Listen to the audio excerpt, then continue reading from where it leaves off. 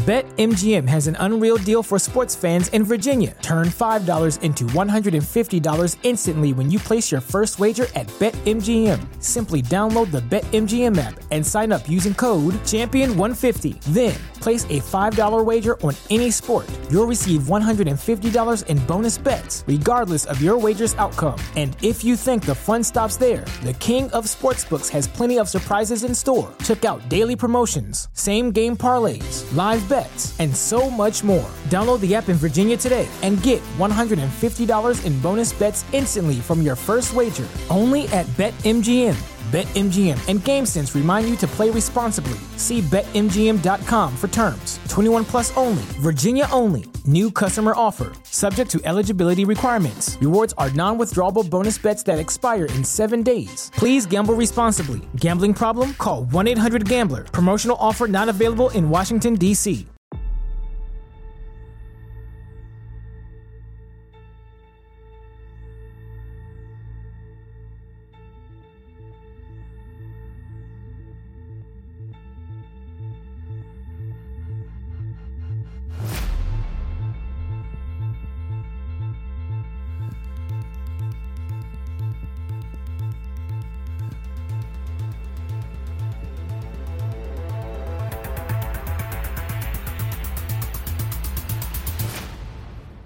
Let's go.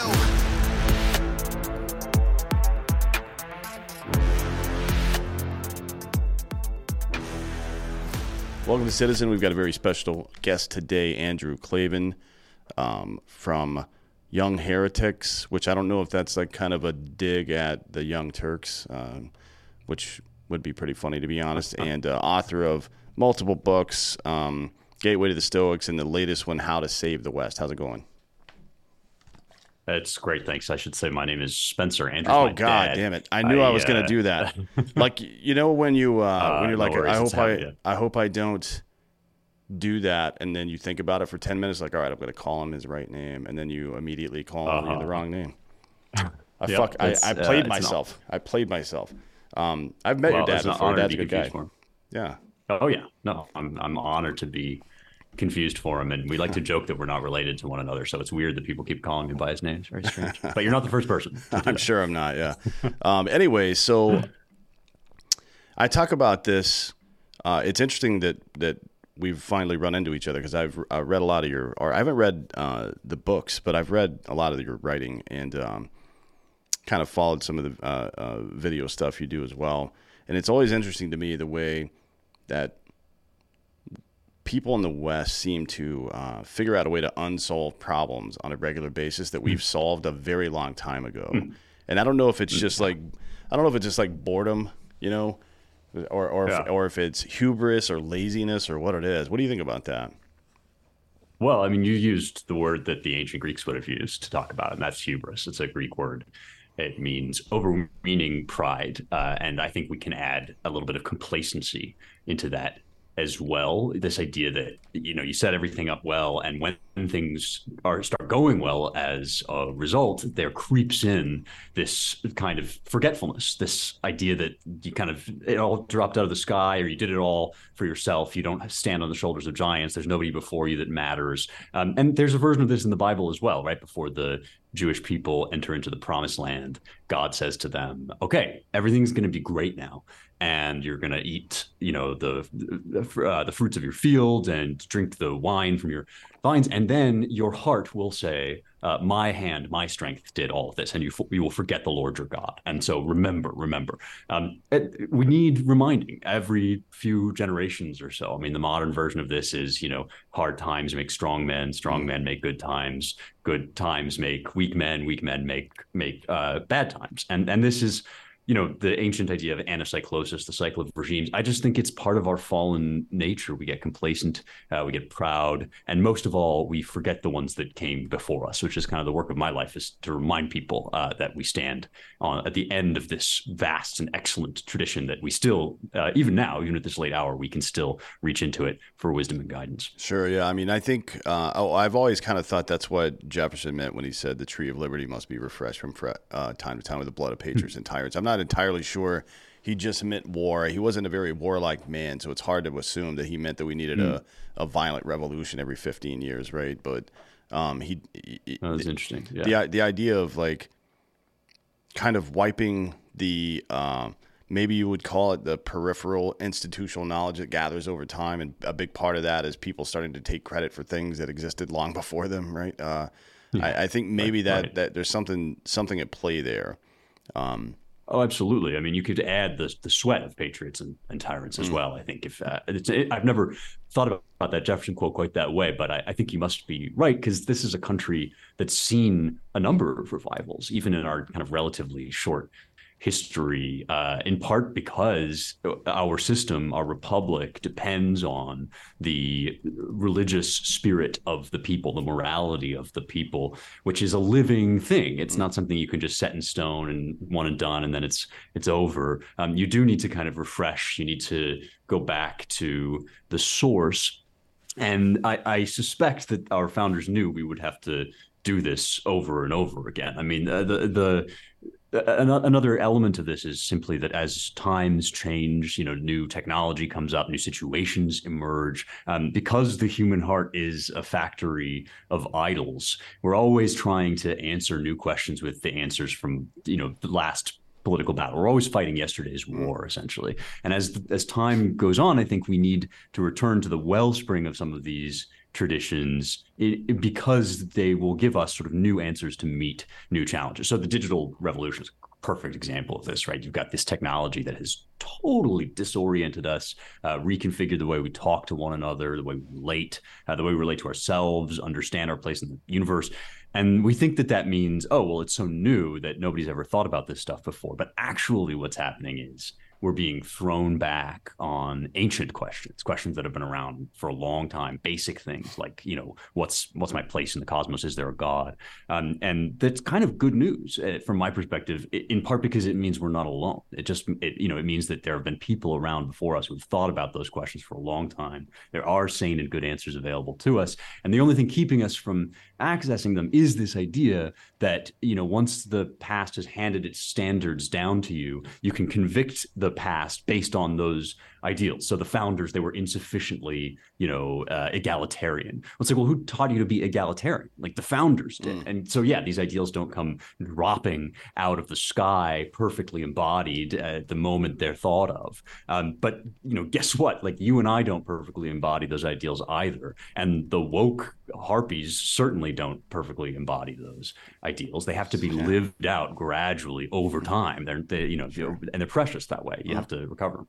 Yeah, it's interesting. We don't really we don't criticize physicists for their experiments being rudimentary or being captured by or limited by the technology of their time. But for some reason, we do this philosophically quite a bit, right? It doesn't make a lot of sense to me. And to your other point about what people would call getting back to the basics, this is kind of a fundamental rule that applies to any kind of skill, whether it be just living your life or a work skill or language skill.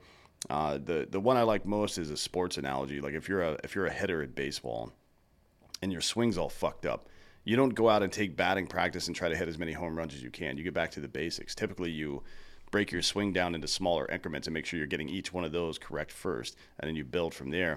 But for some reason, well, it's not for some reason. It's the ADD culture, I guess, has been strung along a lot by technology, but I think it's deeper than that. I think that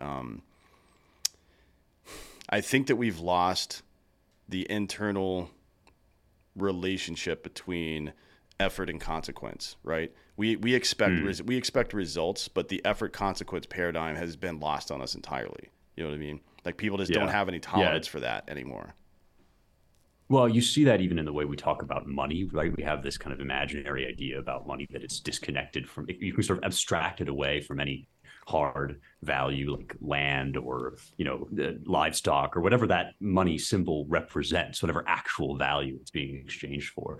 And so now we're in this position, racking up just absolute Looney Tunes numbers in terms of debt. And we have actual serious economists going out there with their faces hanging out and saying, "Oh, it doesn't actually matter. You can just sort of like magic money into the ether." And that's, the consequence, I think, of a civilization that is so developed that the effort consequence chain is really, really long. And so for a while, it gets easy to think like, oh yeah, actually, I never have to meet with the consequences of my actions because they're way, way over there, or they're totally, they run through all these complicated steps. But the reality, of course, as you say, is that those basics never go away. If there's some little things wrong in your baseball swing, if your elbow is like a millimeter off or whatever, and you thought that you had that kind of covered, so you forget about it, you stop looking at it. Eventually, somewhere down the line, it's going to come out in a really big problem. Thomas Aquinas, the great medieval theologian, quotes Aristotle on this point. He says a small error in the beginning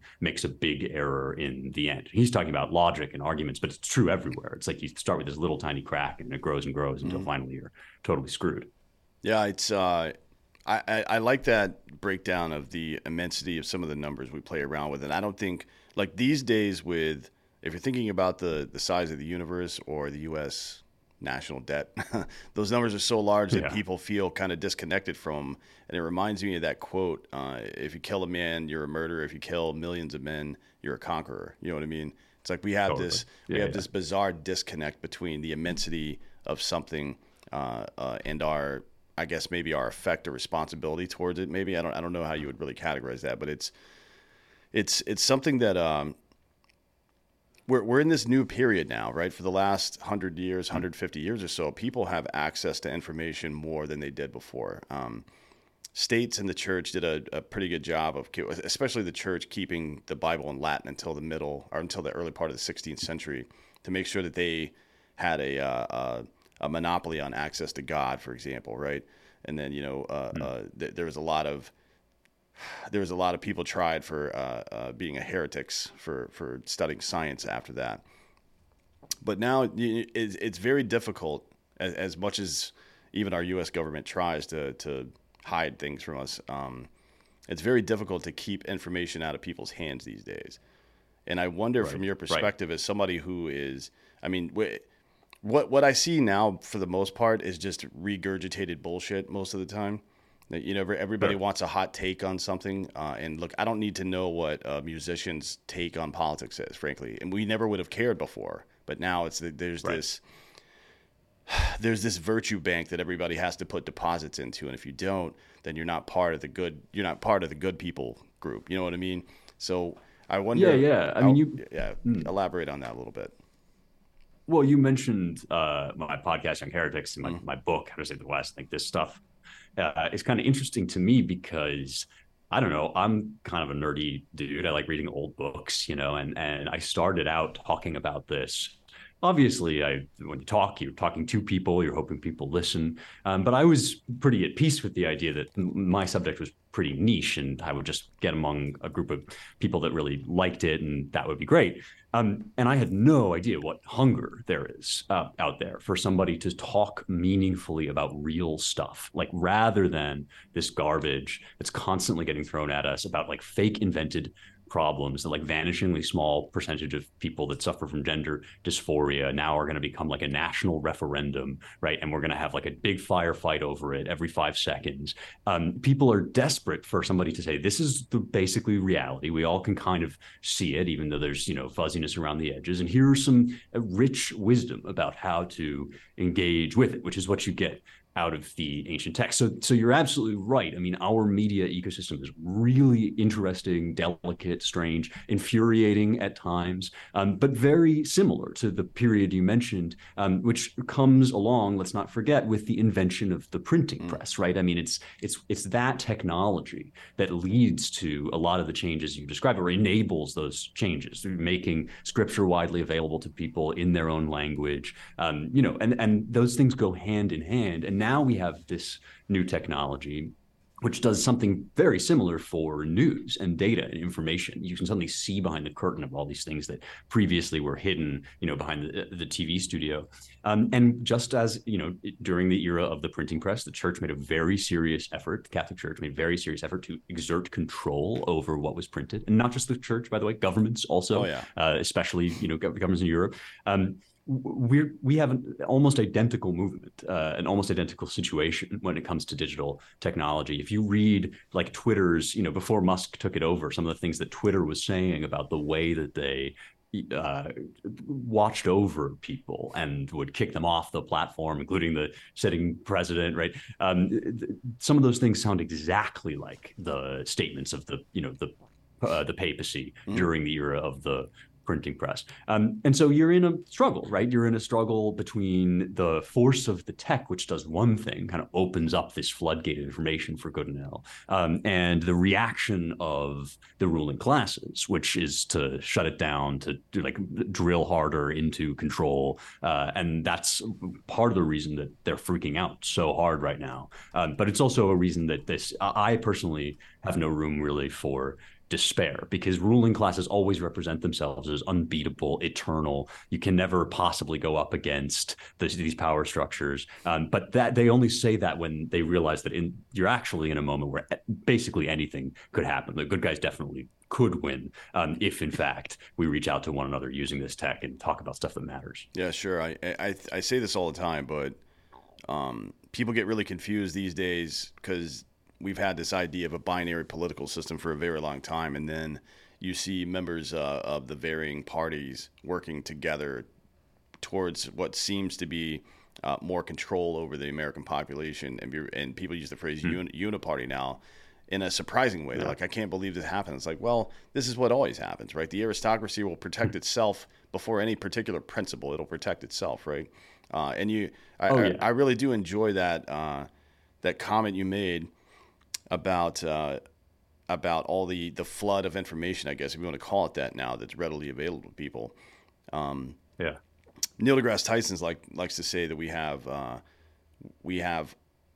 smartphones, but we're not any smarter for it. Like we have smartphones and dumb people maybe, but it is interesting. Like I feel like because all this stuff has been exposed now about how political and aristocratic classes have recently and then historically captured any kind of modality of communication or modality of even thought, to be honest. And now people have become cynical, and having an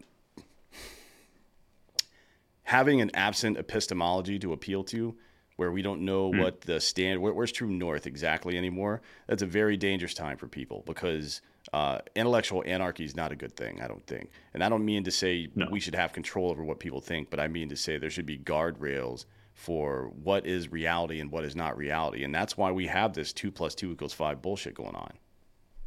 Totally. Well, one thing it does is it makes signal cut through the noise a lot clearer.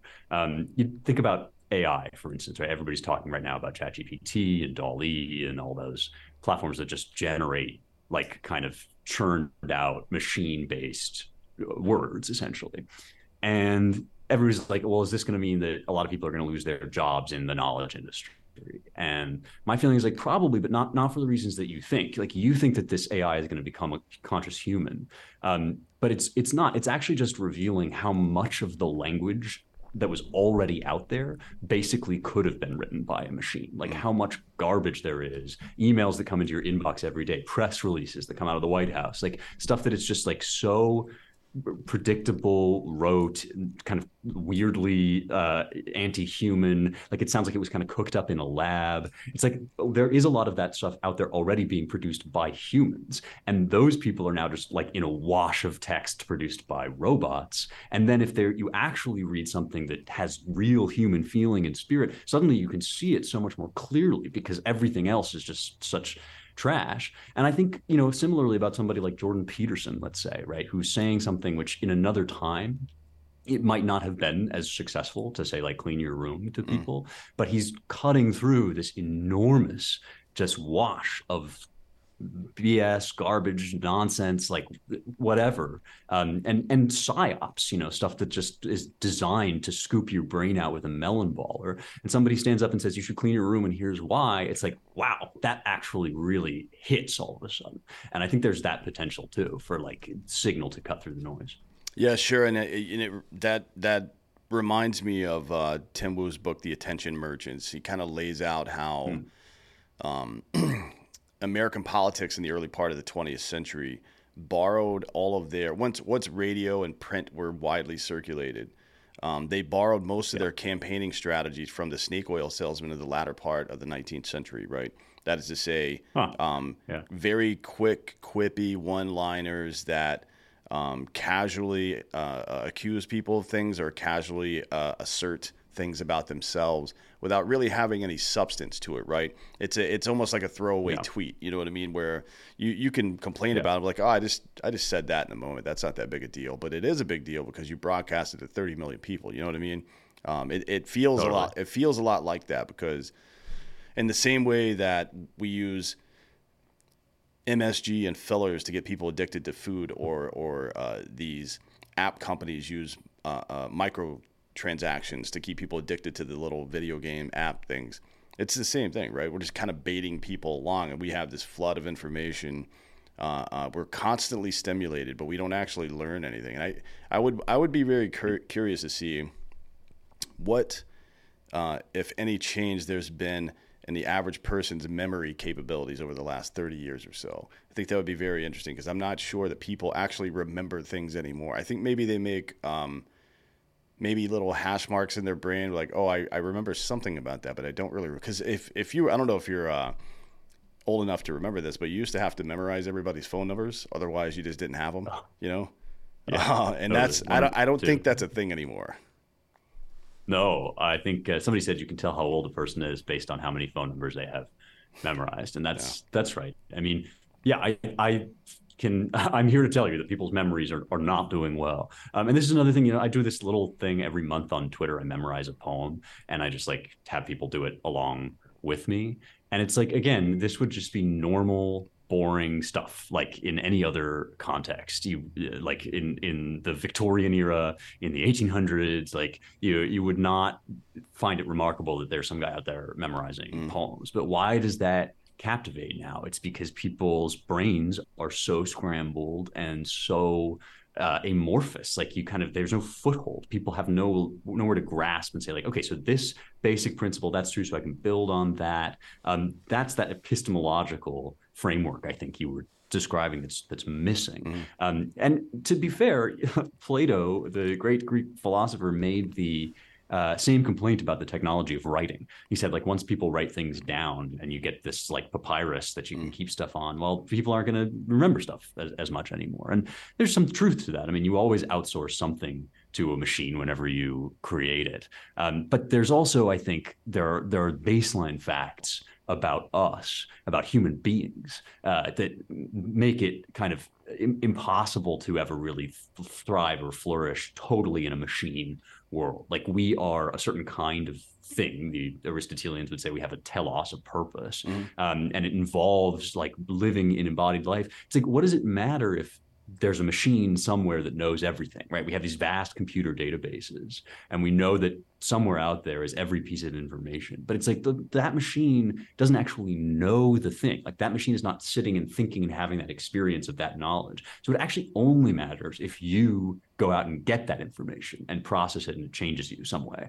Like, that's kind of, I think, what people are losing is ownership, personal ownership over the facts and truth that are totally available to them. And there's no substitute, there's no solution to that except taking a certain amount of human initiative, willpower, right? To say, like, actually, no, we're not going to, just because we have this ability to do all these many things, like, we're not going to do everything with them that we could. We're not going to, for instance, hack up children and like rearrange their body parts just because we have like the surgical tools to do it.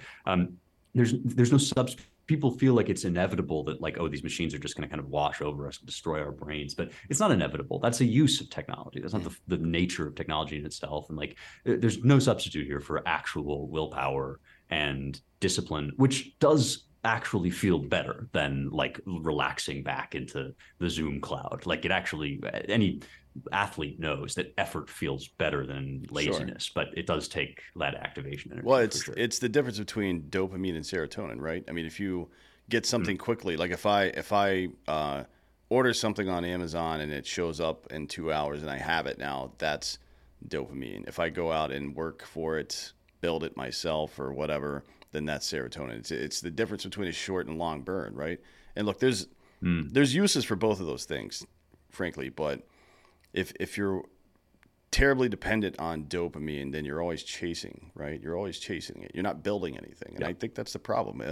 We're the chasing part, that's a hunter-gatherer feature. We live in societies now. We farm, you know what I mean? And it's the way our brains developed over time. We decided that it was better, safer, more productive to live in one place with the same people, protect that place, and work the land, right? But instead, these days, we just move to a new city and start a new job, or we get divorced and we go on to a new family or whatever it is. And it's the results are very obvious. I don't know that you could really I haven't seen any data personally that would convince me that short-term things outweigh long-term things. I don't think that is the way human beings work, frankly. Right. Yeah. I mean, this is why like the number one most effective philosophical question in the world right now is how's that working out for you?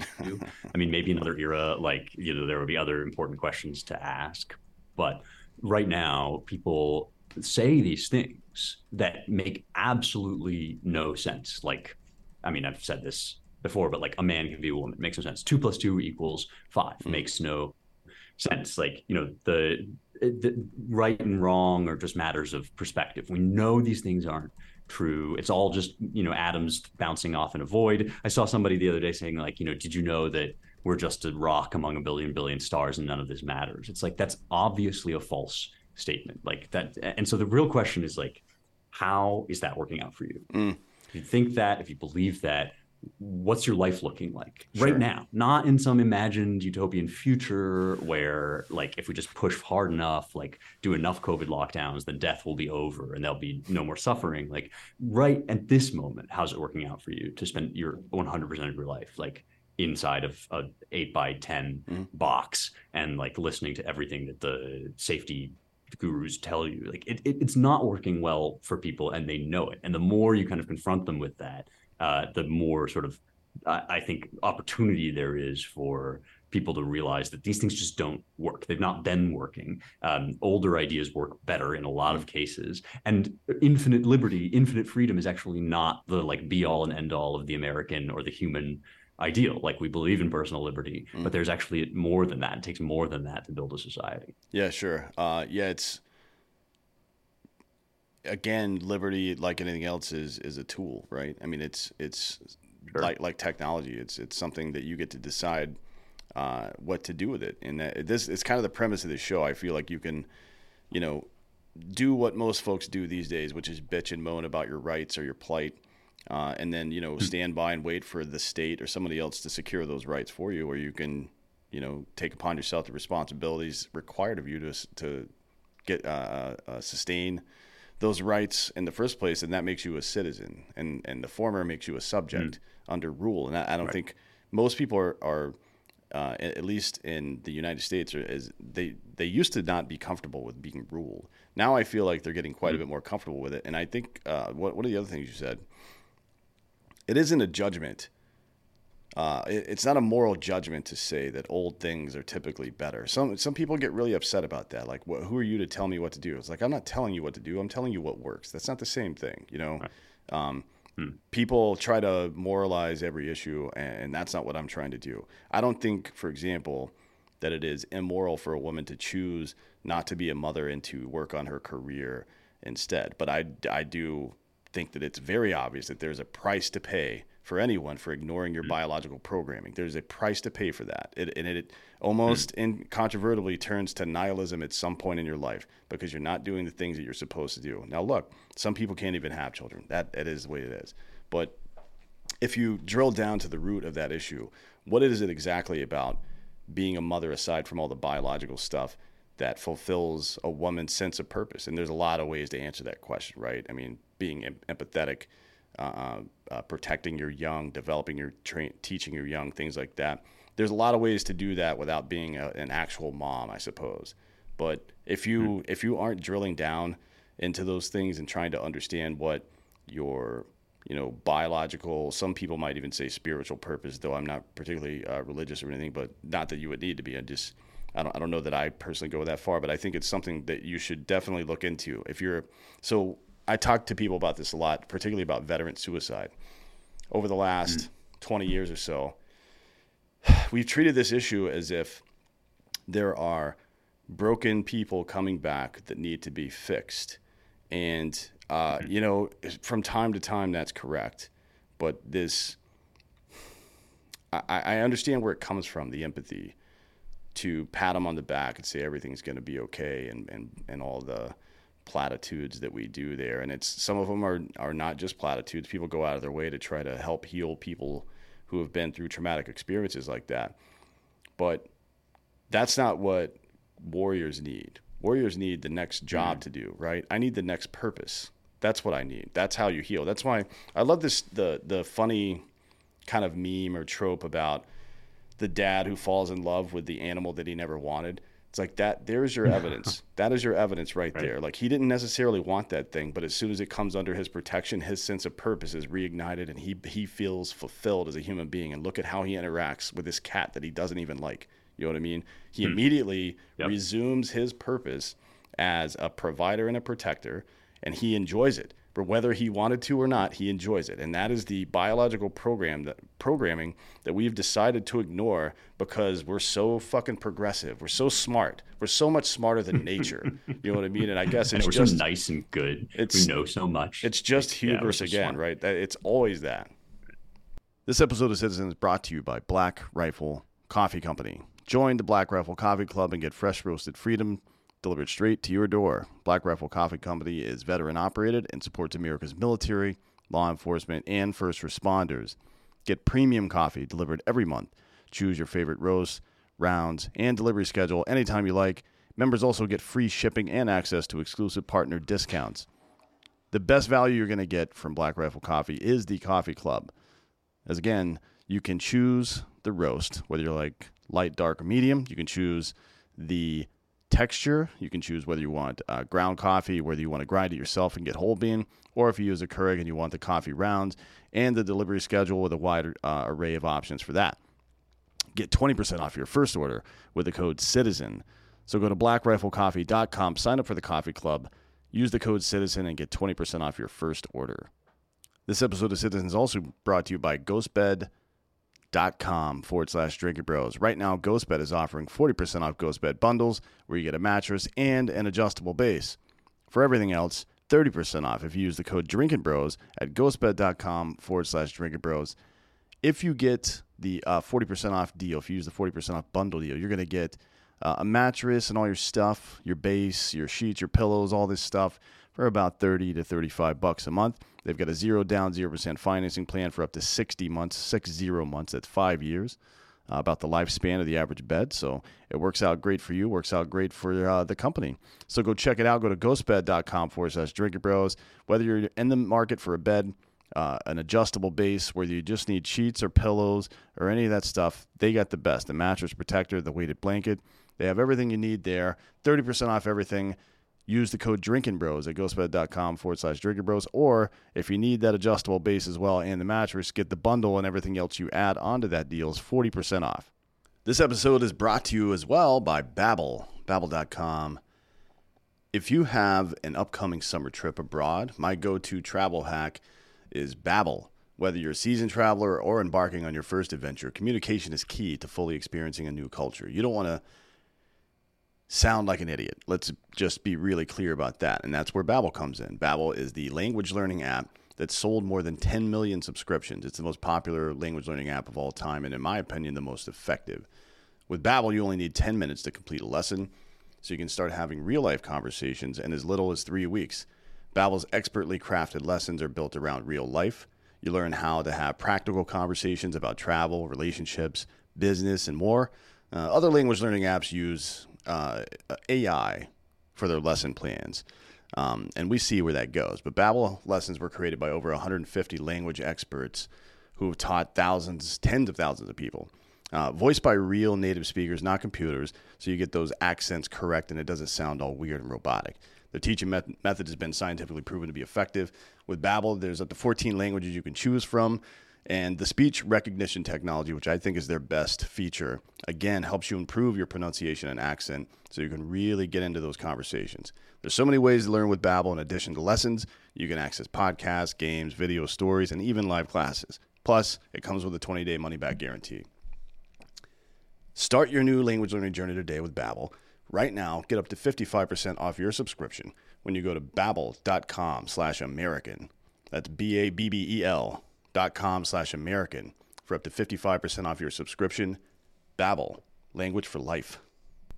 Right. Well, I mean, the other thing, and this is part of what you're talking about, I think, is like we've suddenly started to take offense when people talk about like the majority, when people talk about what works for most people. Yeah, normal means average. It doesn't mean good or bad. It just means most people do that thing. That's all that means, dude. I don't know why people get so butthurt about that. Well, totally. Well, because it's like, they're first of all, a lot of things that are normal are really good. Like, it's really great to be a normal person. Like, this is actually, when you talk about like, normativity, it's like as if you're somehow imposing upon the world your insistence that like absolutely everybody be like white, straight, 2-kid, family owning, whatever, like all these things that are supposed to be so evil. It's like, okay, well, so not everybody is those things, but those things are great things to be. In fact, a lot of them make society run. So like, what is the like rage, the fury about it? Well, it has to do, I think, with the fact that it's like, we're all outside the norm a little bit. Everybody's got something that makes them a little bit like kooky or eccentric.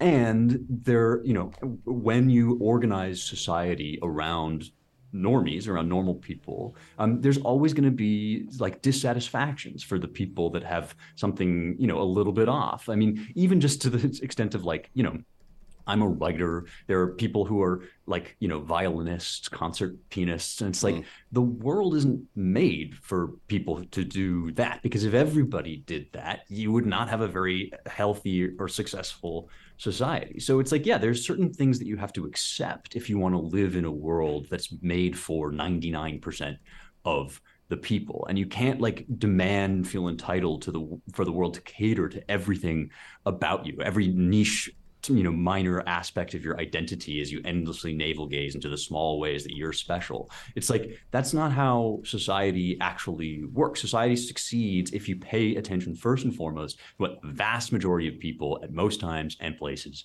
do. They get married, they have kids, they go to work, they do these things that are like, as you say, those things work. They conduce to happiness. They lead to happiness for like most people most of the time.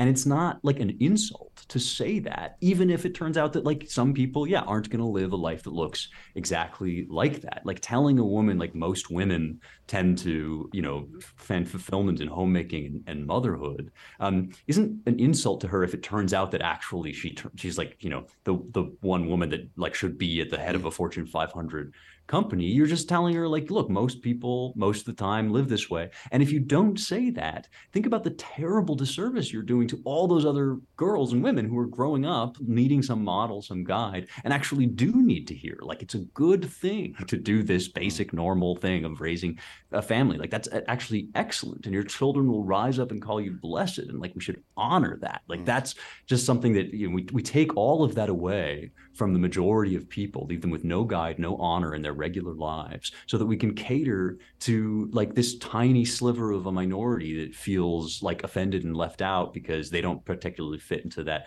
model. It's like, well, guess what? Everybody doesn't fit into the model somehow. Like, get over yourself, live your life how you're going to want to live, and like accept that there is such a thing as normalcy, and it's actually really good. Yeah, it's I don't know where this all came from. I'm not sure I've ever seen this in a society before where it's kind of flipped this way. So like the niche thing you do or the way you live your life works inside of the machine. And for some reason, people who are part of those groups have decided to destroy the machine from the inside out. You know what I mean? It's like, it's like being, I won't use the word parasite, but it's like being a bug or something that's symbiotic with another creature, or those birds that live on the backs of hippos or something like that. And all of a sudden you're like, you know what? This hippo should be a bird.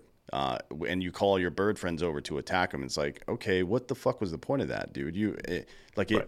It seems like to me that non-normal people, if you want to call them that, or abnormal people, or people, weirdos, or crazy whatever. people. They just they're very useful in moving us forward and thinking of new ideas. You know what I mean? Particularly in the arts and sciences, especially in those two places, they move things forward quite a bit. I'm not sure we're going to have a lot of new discoveries about how to govern human beings. Frankly, I think we pretty much figured that out.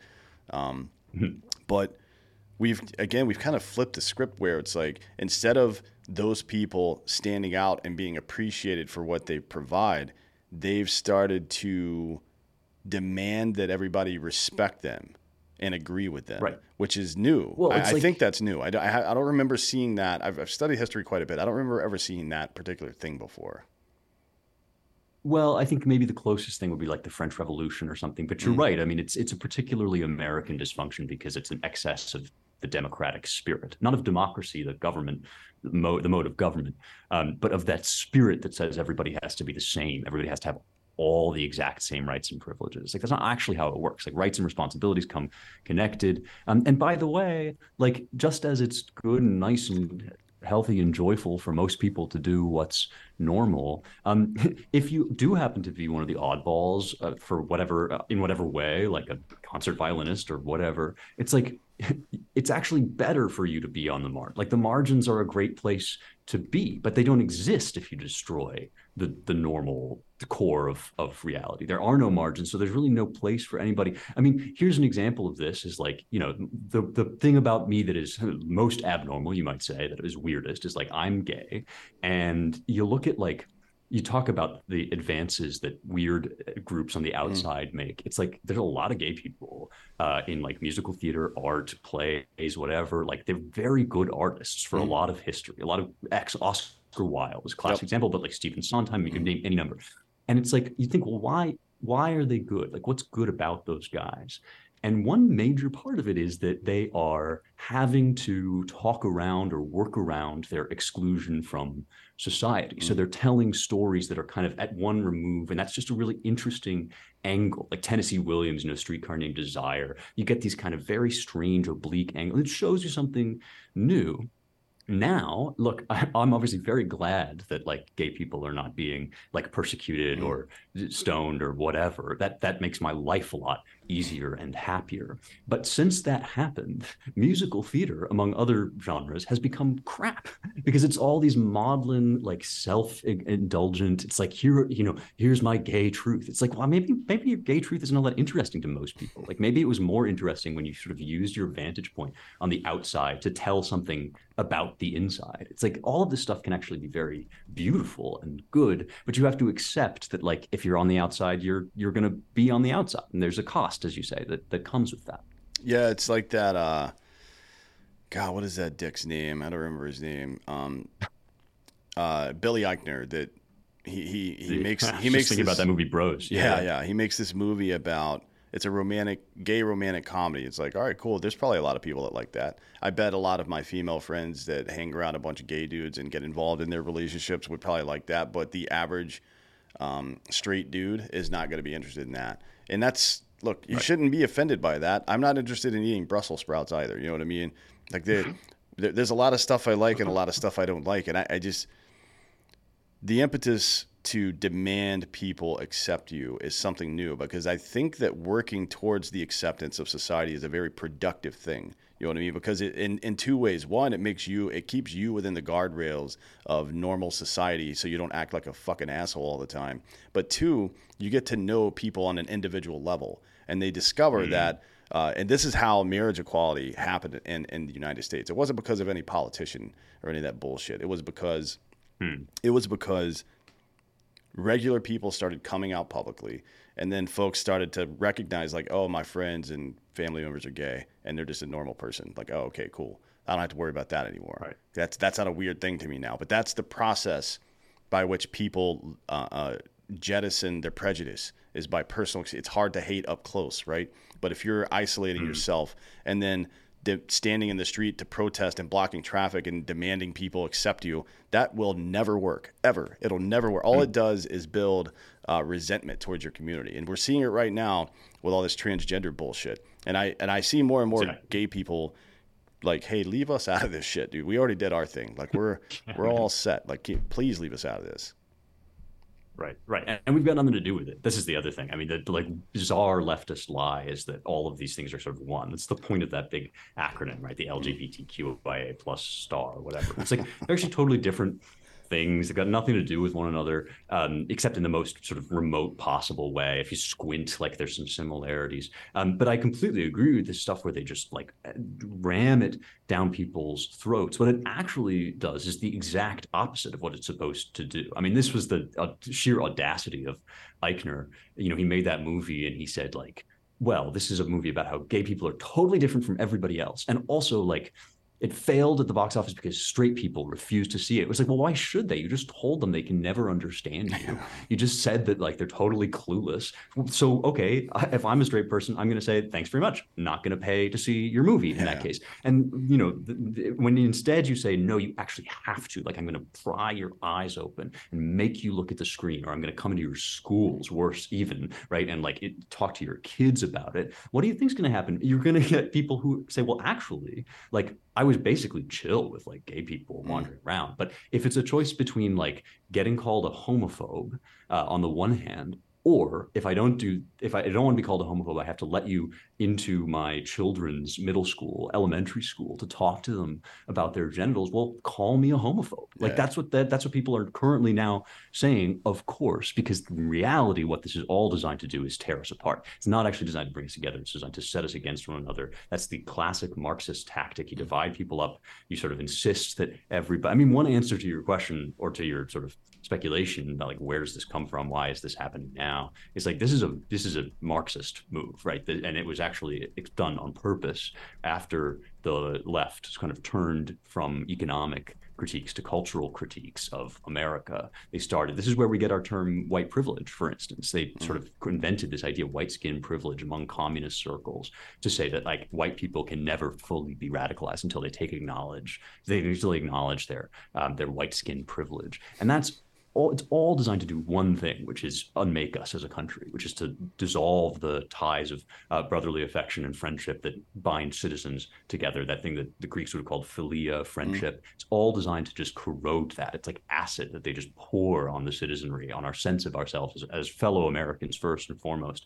And so, of course, it's having that effect when they put it into the schools because it was designed that way. Like gay people weren't designed for that purpose.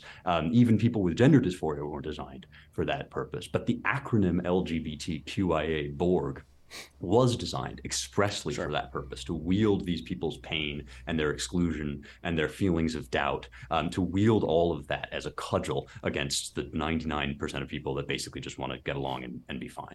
Sure. And I mean, first of all, rule number one is somebody's trying to divide you, they're trying to conquer you. That's how that works. That's why that phrase has existed for 5,000 years now. But this game plan is not new. And also a point, it's crazy how a child rapist like Foucault had so much influence on the modern West. Yeah. Jesus Christ. That is shocking to me. I'm sure that they don't teach that in their Marxist classes at the universities, but this particular style plan is not new. The phrase minority has been used for a very long time as a monolith to include anyone that's not white, anyone that's not straight, anyone whatever, right? Even to include women who have historically been the majority of populations, right? Which is pretty funny. Right. But now we're seeing it kind of progress in a different direction now, where certain Hispanic groups, most Asians, Jews are all lumped into white now, right? Because whiteness is a concept. It's not your skin color anymore. Although in schools we still tell white children that your family's bad, but whiteness is now this weird ephemeral concept, and it's very bizarre to me. And I'll never understand the minds of leftists that get duped by this stuff, but they seem to ascribe all the things about successful societies to whiteness, and then like this voter ID stuff where black people can't. For some reason, they can't figure out how to get IDs. I just don't know what it is. You know what I mean? Like, are you kidding me? That's horribly racist what you're saying right now. Because if you could just go ask a random black person if they have ID, they're like, yeah, I'm a human being, got ID.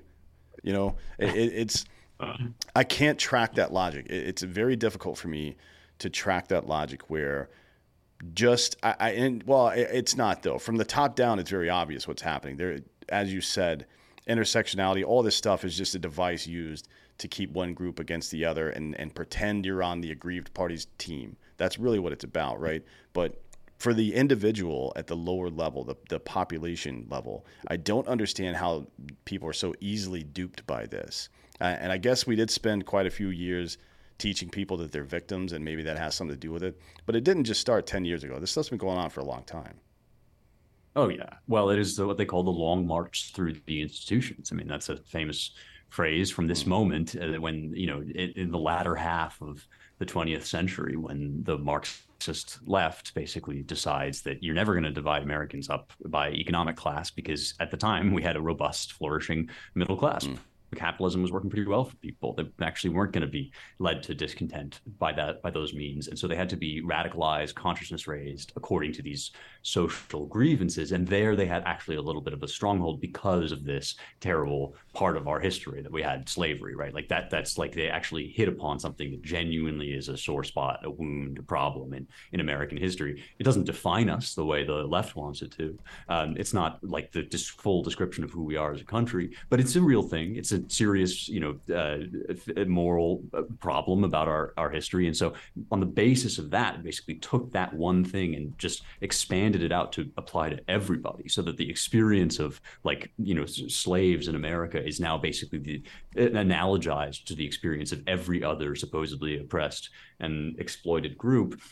And right, I mean, like whiteness as a concept is basically coming to mean like anything bad, but at the same time, it's also coming to mean like everything that functions about society, which just scares people away from wanting to endorse those things.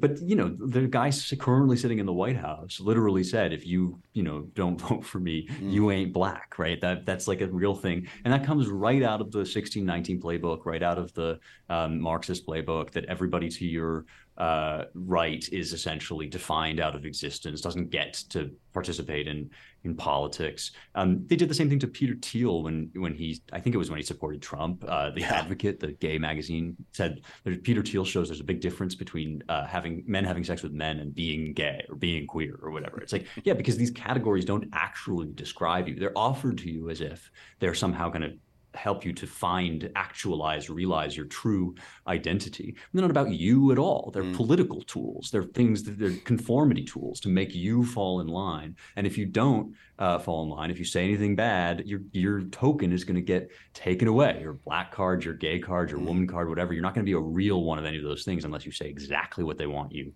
to say. It's like, that's not actually you trying to describe me or to make me flourish as who I am. That's you trying to erase me, dissolve me, control me, and use me as a pawn in your political project. But doesn't it, I mean, it has to incontrovertibly turn into a 360-degree firing squad, right? Because intersectionality effectively ranks how offended everybody should be, and then sets them against each other in some kind of weird competition to see who's the most aggrieved party.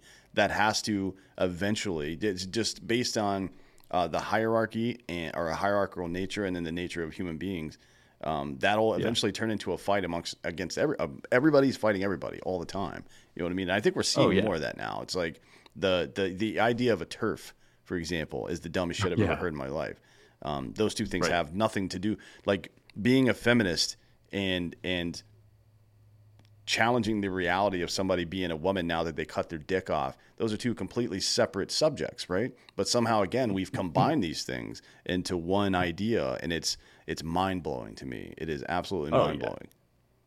Well, right. I mean, the idea that like because you think that women should have like equal rights and equal pay, you therefore need to like change in the same room as Steve, who's still got an Adam's apple and a 5 o'clock shadow, is manifestly absurd. But the absurdity is part of the point. And I would even go further, I think, and say that like, yeah, you're right. It does actually divide people against one another internally. Intersectionality becomes this 360-degree firing squad. It's been doing that for a while now, and that's by design, because the point is not to elevate or liberate or empower any of the people that are actually, being taught this stuff. The point is to turn those people against one another, make them feel constantly angry, constantly aggrieved, constantly at odds with their fellow man and woman and citizen, so that, as you said, they can be divided and conquered and controlled. Who's in the White House right now? Not like a disabled trans Black Latina veteran, a doddering old white man who has used the chaos created by wokeness to sail into power when he would otherwise be incapable even of like making a sandwich, let alone ruling a country. It's like that's what this stuff actually cashes out in terms of, is just like power among a very small elite who are using this stuff to make people more and more rulable, more and more capable of submitting and becoming subjects rather than citizens. Sure, but how do you maintain? I mean, so historically, the best way to maintain power is through patronage, right? You may call them bootlickers or whatever, but this has been going on forever, where the ruling classes have, people within society, whether they're wardens of certain areas or the military or police or whatever it is, right? How long can you continue? Right. How long should you expect to be able to continue to rule if all of your patrons are set against one another? That seems like it's a good way to take control. I'm not sure if it's a good way to maintain it, though. Yeah, well, this is that great, Machiavellian question. Is it better to be feared than loved? And what kinds of power are more stable than the others?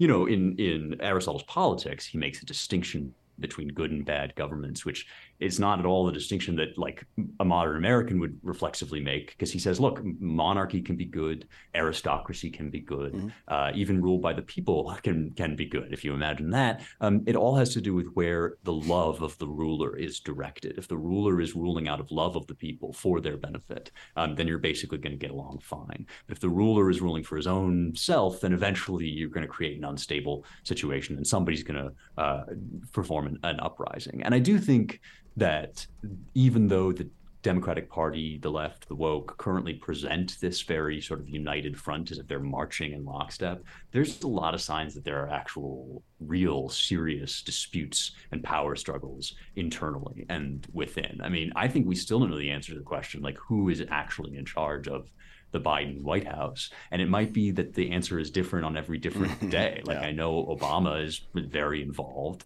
obviously commands a lot of respect and attention, but there's the Kamala party, there's the Michelle Obama party. Like, it's quite clear that there's a lot of disarray behind the scenes. And yeah, it can't last forever. It can do a lot of damage in the meantime. But you're right, this is an inherently unstable form of what the ancients would call tyranny. Tyranny is when the ruler rules for his own sake, his own benefit, his own enrichment, self-aggrandizement. And it's like Shakespeare shows in Macbeth. It's like it works for a while, and then eventually the ghosts come back to haunt you. Sure, yeah. And it's, I like that idea of, I've talked about this a lot in the past in I guess it's somewhat of a different way, but the way that a monarch might align their love.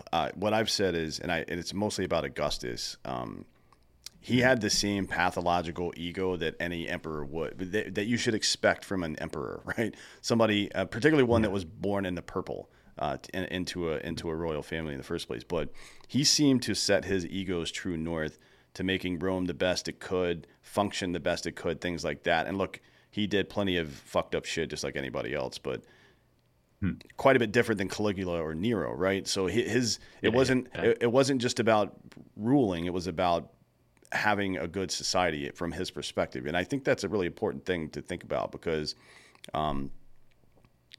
we are very romantic about democracy here, right?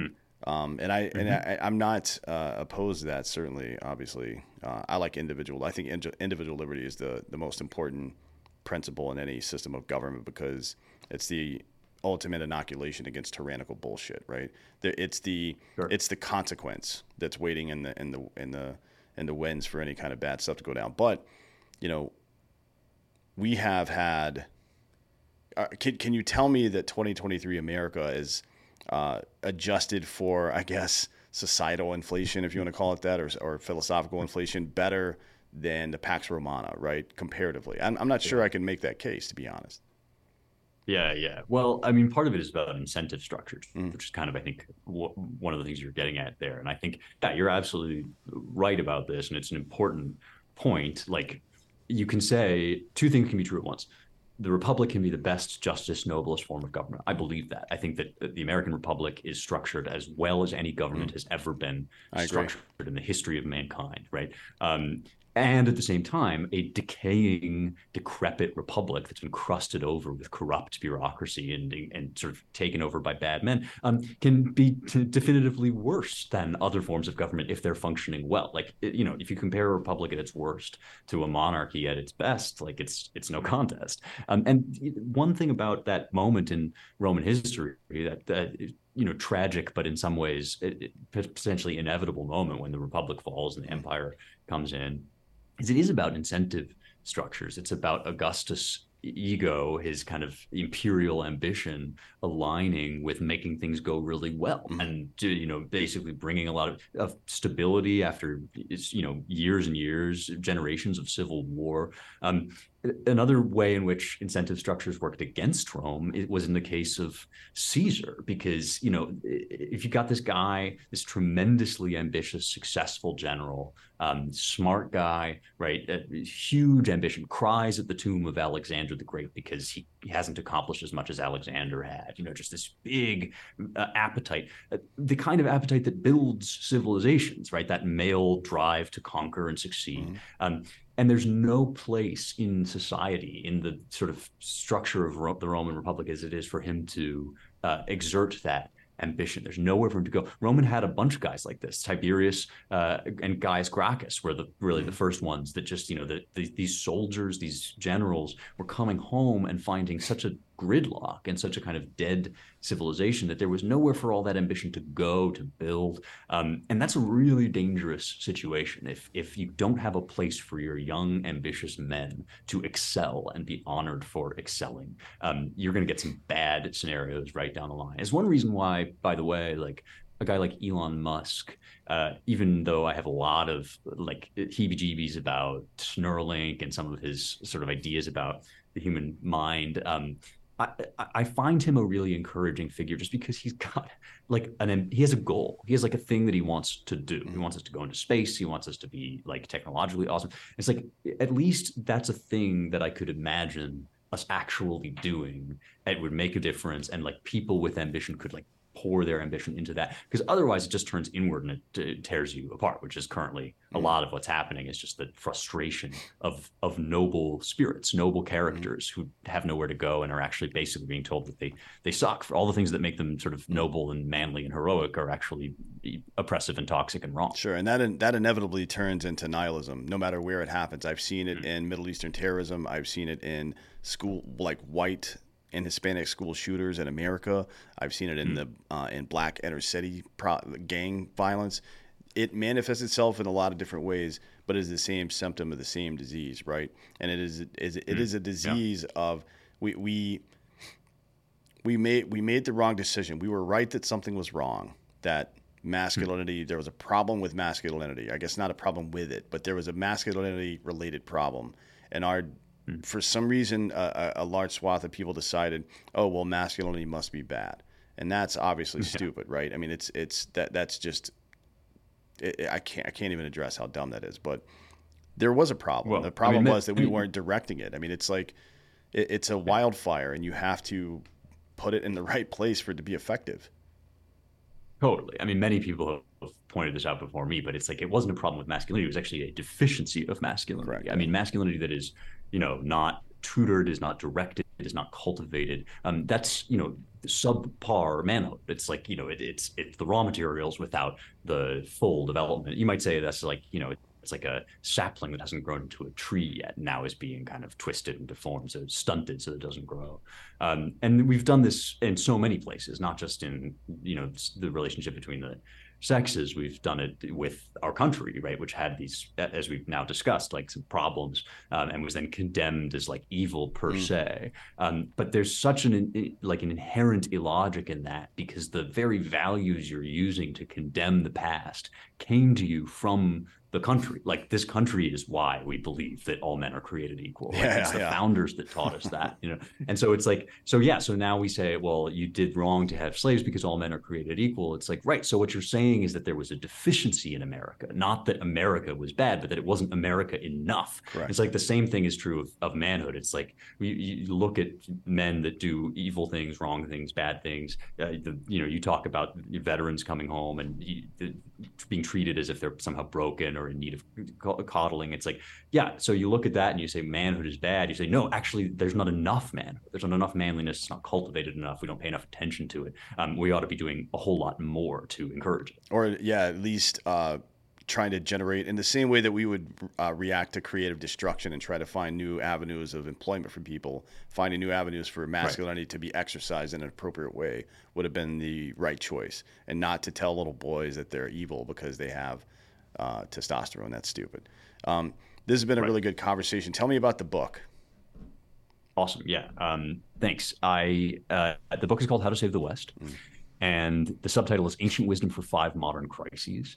And it is based on that radical idea that the past has something to say to the present. So we talked today about all sorts of problems that seem very new, that seem kind of out of left field, crazy, unprecedented. But we've also talked about a million ways in which those problems actually force us back to basics. They require us to reinvest in the fundamental questions like, is there such a thing as true and false?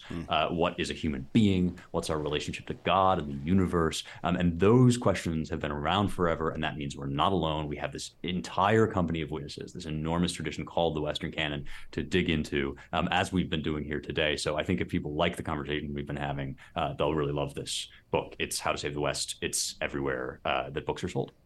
Good. Yeah, I just bought the audiobook. So if you see a deposit going to your account, that was me. Thank you, sir. Yes, appreciate it. And I should say that I read the audiobook myself if anybody is interested. People sometimes ask that. You got to these days.